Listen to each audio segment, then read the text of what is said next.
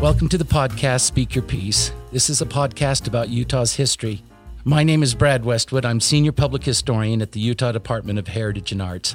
The past is never truly in the past. It's all around us. It informs us. It speaks to both our shared and to our separate identities. Speak Your Piece is a podcast where writers, historians, archaeologists, curators, all those who contribute to Utah's history share their insights and discoveries. When you're looking forward, planning for the future, first examine carefully the past.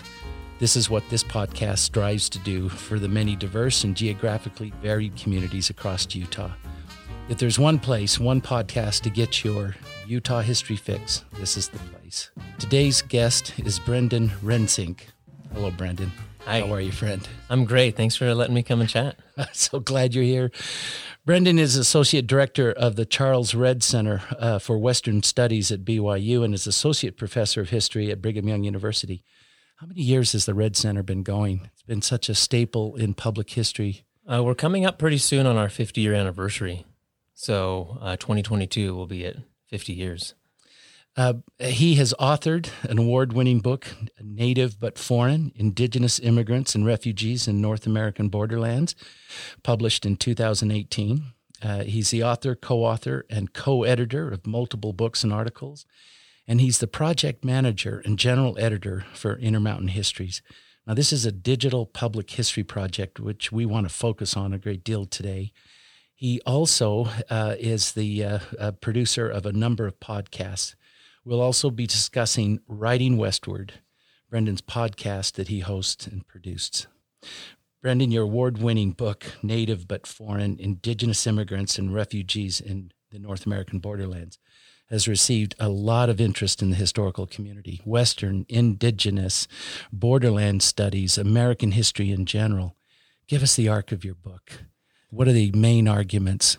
Share your highlights and maybe even a case study from your book. So it's a comparative Borderlands book that looks at the experiences of two groups of Native peoples, one along the U.S.-Canada border and the other along the U.S.-Mexico border. So we're looking at both borders. And these groups are unique that they crossed into the United States, some as laborers, some as immigrants for various reasons, and then there were waves that came as political refugees seeking protection and permanent settlement in the United States.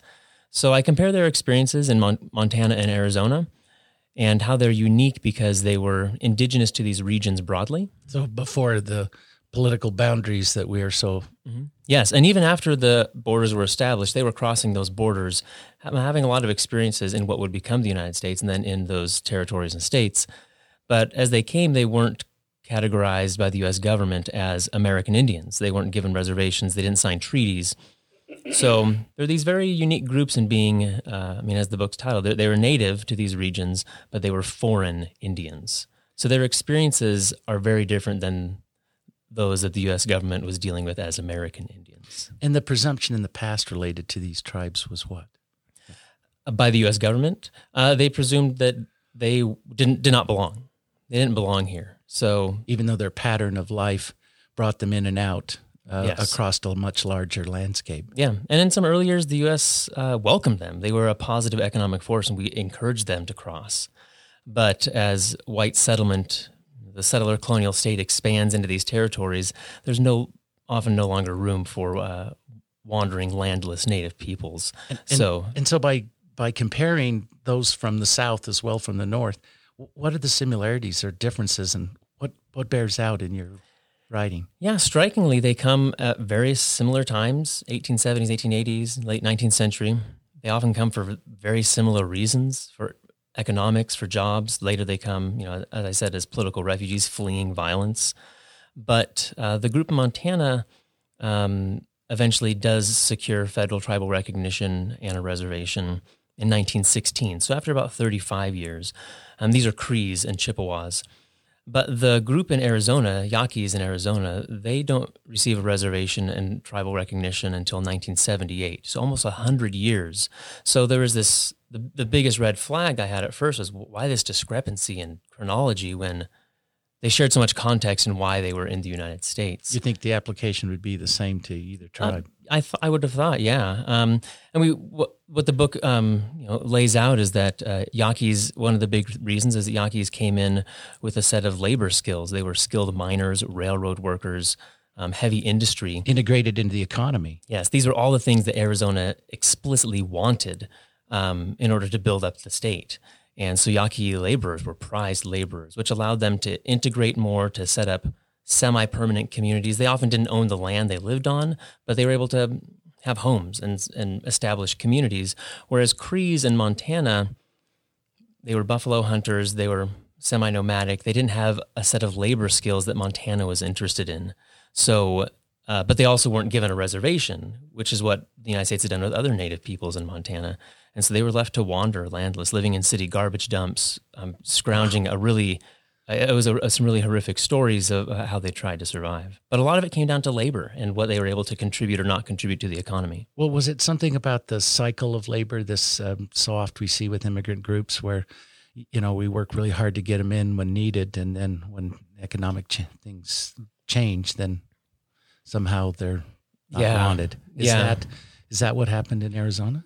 And not so much in Arizona. Yaqui labor continues to be in high demand, even after the state is well established. They're often blending in with larger Mexican-American and Mexican immigrant labor groups. Is that why they didn't get a reservation? Well, that's so far as the federal government was concerned? That's kind of the cruel irony.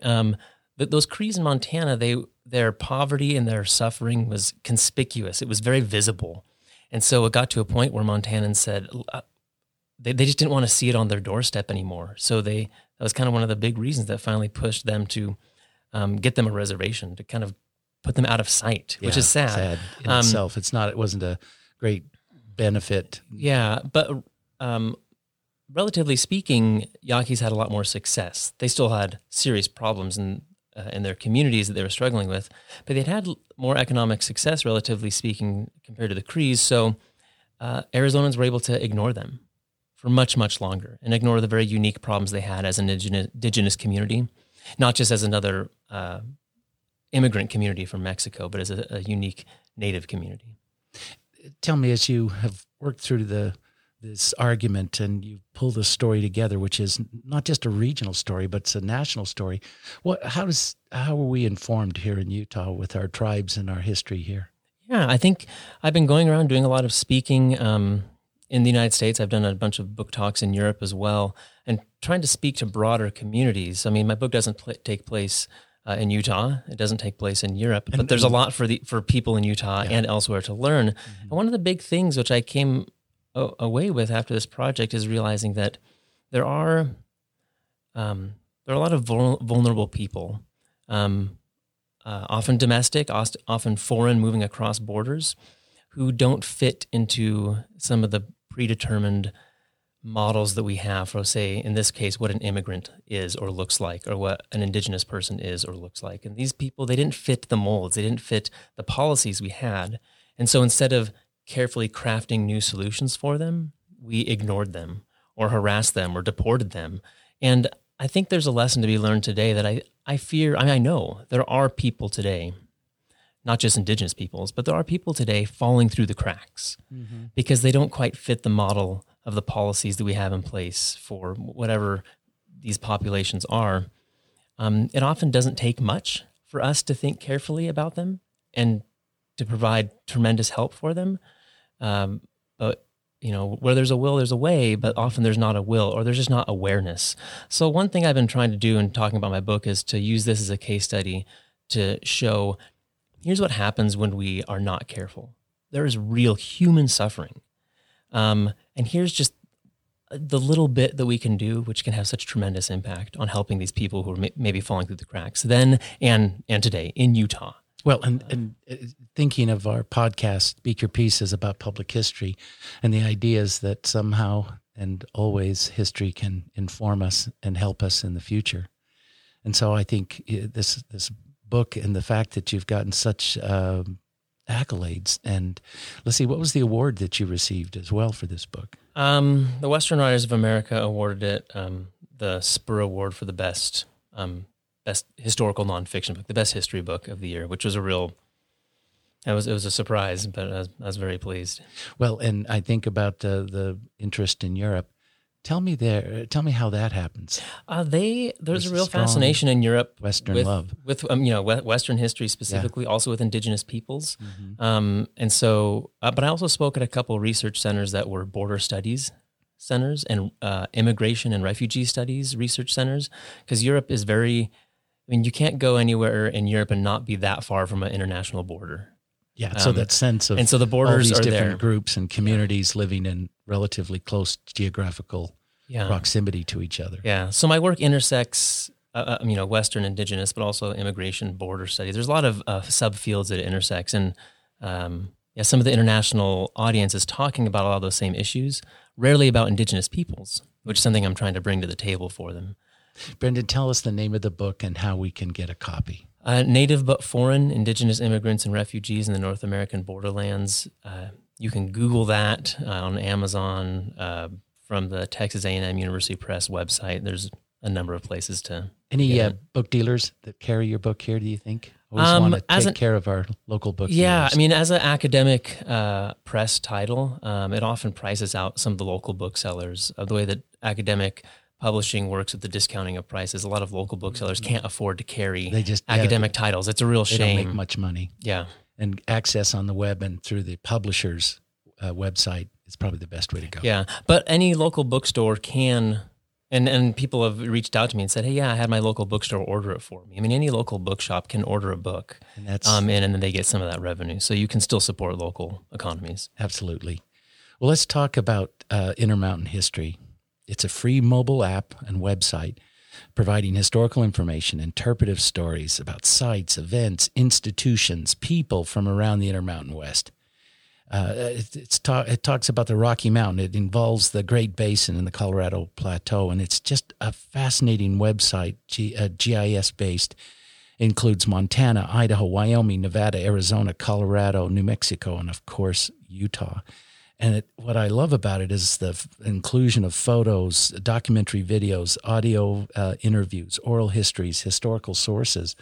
It's both scholarly, but it speaks to this notion of public history, making it accessible. Tell me a little more about it and just how it all evolved. And I want our audience to get to it, so tell me the URL too. Yeah, they can find the website at intermountainhistories.org. And when you go to the website, you'll be greeted with a map that has a bunch of little pins placed on it. And on Apple iOS devices, you can go to the App Store and search Intermountain Histories, and there's an Android version of the app as well. It's a free app. And on the app also, you're greeted either with a list of stories, or on the bottom, you can select a little map icon and look at the map. And each of the little pins that we see on the map are individual stories, kind of these little micro histories that have been written about something that happened at that place. And if you're using it on your mobile device and you have location services enabled, it'll show where you are, a little blinking blue dot. And so you can look at the map, and you could use it to walk around your town. Proximity to these stories. Yeah, you could do a walking tour as you're driving on a road trip. Open it up and see, oh, look, we're driving past something interesting, and you can click on it and read about what happened nearby. And we're going to get to some of those tours. We're going to talk in a little more detail. The framework, the model, what inspired you, and what's the criteria for inclusion? Yeah, so I was interested in developing some kind of digital public history project for the Red Center. We wanted a way to try to interface good scholarly work with the public and make it accessible. As scholars, we think that what we're doing is incredibly important, right? Mm-hmm. And we think it's also important for the public, but we often struggle to connect with that public. Yes. Yeah, or to answer the questions that the public is asking. And that's a big part of public history, not what me as a scholar thinks is important, but what does the public think is important, and what can I provide there? So there is this the software platform called CurateScape. It was developed by the digital humanities people at Cleveland State University, and they provide it online for free. You can download the code and create a website on your own, or there's a pay model where they'll do some of the work for you, and then they'll develop the app for you. And I had been aware of this platform There was an Arizona project called Salt River Stories about the Phoenix Valley, and I'd come across this thing, and it looks a lot like our site. And then I have a friend, Larry Cibola, who is at Eastern Washington University, and he runs one called Spokane Historical. And it's the same thing, all about the history of kind of the Spokane Valley in Washington. And I thought, well, maybe that's a platform we should use. It's attractive, it looks nice, it's easy to navigate. It has easy to navigate, good user interface. And so I thought, well, let's do that, and let's do it. I thought maybe just local, Utah. And then I thought, no, let's expand this to the Red Center includes all those states. Yeah, the Intermountain regions of all of those states. So, when we get a little too far east onto the plains of Montana and Wyoming, maybe that's not Intermountain anymore. So we try to stay kind of within, the mountain regions of these states. But yeah, we decided I want to do a full regional project. And one of the benefits of that was, the initial problem is, how do I get content? How do I don't have time to write 500 stories and populate this website. And so I thought, well, I'll make this a collaborative project and work with professors at universities all around the Intermountain West and have them work with their students to start writing stories. So my initial desire was to provide a public resource where the public can get some good history. And the way I was going to do that was by collaborating with professors who would then use it in their classes, having students do little research projects and write stories. What I thought was fascinating, Brendan, is you have such a strong academic structure to it with your advisors and your various professors across the West, and yet they have got them to distill it down to make it a much more accessible history. Yeah, well, this is what became exciting. I view it now more. I'm glad that the public benefits from it, but I think of it a lot as a pedagogical tool. A lot of our students, they write research papers and stuff for their professors, which is great, but very few of them get a chance to write for the public. And it is very different, writing for your professor versus writing for your grandma maybe, or anyone who opens up the site. And so it's a really good learning tool for students to have to think about academic questions, do good academic research, but then how do you translate it into, it's short, 300, 500 word thing that tells an interesting story, has a good hook, shows us some big, large scale context. And it's a very difficult writing assignment for a lot of these students, but it's a really good learning experience for them. And then you're the editor and the publisher, but tell me about your interaction with scholars across the West. With the professors that are collaborating. Mm-hmm. Yeah, so I've reached out and I kind of continue to poke around and see who might want to come and play with us on the website. And a lot of professors are really excited. They do offer this in U.S. West classes, state history classes, public history, environmental history. I think we've had a women and gender studies class use it. Instead of doing another book review or another writing assignment, they use this and put this in the syllabus. It's a framework for getting where they want to go, and doing it a way that publishes and gets it out there with a whole lot of other people. Yeah, and so these students get to start building a digital presence, like a professional academic presence. So when someone Googles their name, a future employer, they're not, maybe this will pop up instead of embarrassing photos of something they did in high school. But the professors work with them. They go through a round of edits with them. I require them to, they don't just send me rough drafts. That's the commitment beyond your office, is they do the editing, and it's not just a favor to you. They're working with their students. This is a pedagogical process. Yeah, everybody wins. Yeah. And then they send it to us, and me and my team, we go through, and some of the stories are ready to go, and they don't take any editing from us. Some of them take a lot of editing. These are being produced by undergraduate and graduate students at various levels. Mm-hmm. And so we want to have some sense of quality control. But there is, varying quality of stories, but we do quite a bit of editing. And then eventually every couple of weeks, I try to post a new batch. So I often have, like right now, I have a backlog of a lot of stories, but I try to put them out there slowly, so there's always something new on the site. And you launch that, is it based on end of semesters? So at the end of the semester, these professors start uploading stuff, sending stuff to me. Sometimes it takes them a while. They're busy, they have grading to do and whatnot, but they get them to me. And then now each semester I have a student worker, a research and editorial assistant, who then takes that, does some light editing, does kind of the data entry, uploading it to the back end of our website system, and then alerts me, Professor Rensing, these stories are ready to go, and then I go through and do a bunch more editing and eventually hit publish on them. So we're going to talk about tours in our next segment of this episode, but tell me one or two stories just really gripping to you that's lingered in your mind from Intermountain histories, and then tell us again how to get to it, and how can you also find out and be told when new ones come up. Yeah. So the website is, you go there on the website or the app, you'll see that there are individual stories, or you can click on something that says tours. And this is stories which have been produced as a group. So they have a central theme or idea. So, a tour about, irrigation, reclamation dam projects on the Snake River. And you can read a whole tour of 8 stories all about irrigation on the Snake River. But lots of them are just individual kind of one-off stories, about sometimes very random topics. There's a lot about historic buildings, about sites of, any kind of subfield or subtopic you can think of. We probably have a story about it somewhere pinned.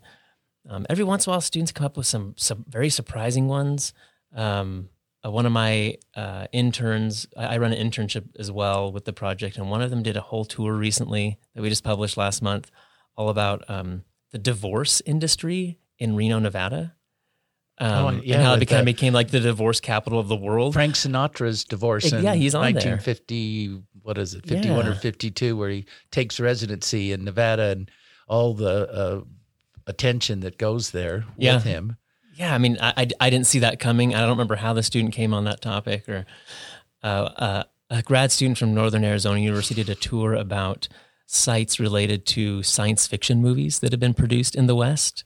So like a little bit of film and cinema history. It was a lot of fun. Were they centered around Utah? There were some in Arizona. One, I think Devil's Tower was one out in Wyoming. Maybe that's a bit far in the plains for my likes, but there's always just fascinating things these students come up with. Well, what I find interesting about Intermountain Histories is just how quick it can be ingested. You can, get your history fix, enjoy a story, get taken into another source, look at photos, just kind of go as far as you want to go, but still get, I think, something that's not just, antiquarian interest, but just interest that can associate with the present. Yeah.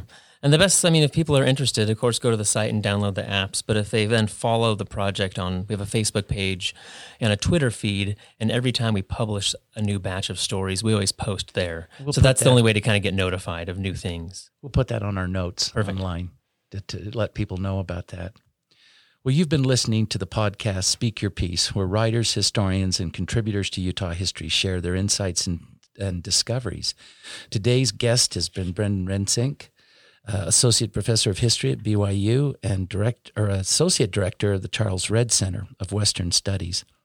Speak Your Piece is recorded and engineered in Studio Underground here in Salt Lake City, and I thank Connor Sorensen from Studio Underground, who is our sound engineer and post-production editor. Thank you so much for joining me in this segment. I really appreciate your time, Brendan. We're going to dig in a little deeper in our next section. We're going to talk a little bit more about Intermountain histories. Before we close this segment, Brendan, tell us some of your most recent personal interest and research. What is going on in your historian mind of late? I'm wrapping up a book of essays about the 21st century West. That I hosted a seminar and brought in a bunch of scholars, each who wrote a book chapter length essay about the West, but that was pulling modern histories all the way into the 21st century. So I'm wrapping up edits on that, and we'll be sending it off to the University of Nebraska Press, and that should come out, I think, summer of 2021 or fall of 2021. So is there a thread that runs through this book, and what's the arc of these stories? Yeah, the idea is that back in the 80s and 90s, there was a big movement in Western history. We called it the New Western History. Mm-hmm. And one of the pieces of that is that a lot of people are saying the West didn't cease to exist as a region worth studying, in 1890 when the frontier closed. Like, there is a modern West. There's unique things that have happened in the 20th century. And so there was this explosion of modern West scholarship in the 80s and 90s. And I realized that a lot of those, and there were conferences, anthologies, there's all these discussions. But a lot of those discussions are now 30 or 40 years old. Not so new. Right. We're 2 full decades into the 21st century. And so I brought together a group of scholars, and the central organizing question was, they each took something from, maybe the 80s or 90s, a topic of the late 20th century, and pulled it as close to the present as possible, trying to show us, here's how it's developed uniquely in the 21st century. Here's what's different about this century as opposed to the late 20th century. And sometimes they're showing that it hasn't changed. It's a continuation of what we were talking about before. But many of them were showing how things are evolving quite differently in the 21st century. So it's going to be a fun volume. Wonderful. Well, everyone, thanks so much for listening to Speak Your Piece. This is a podcast about Utah's history, and particularly about how history can be made accessible, the most important history, to those who are interested in Utah's history. Hope you'll come back for the second segment of this episode. I'm Brad Westwood, and thank you for joining us. Speak Your Piece.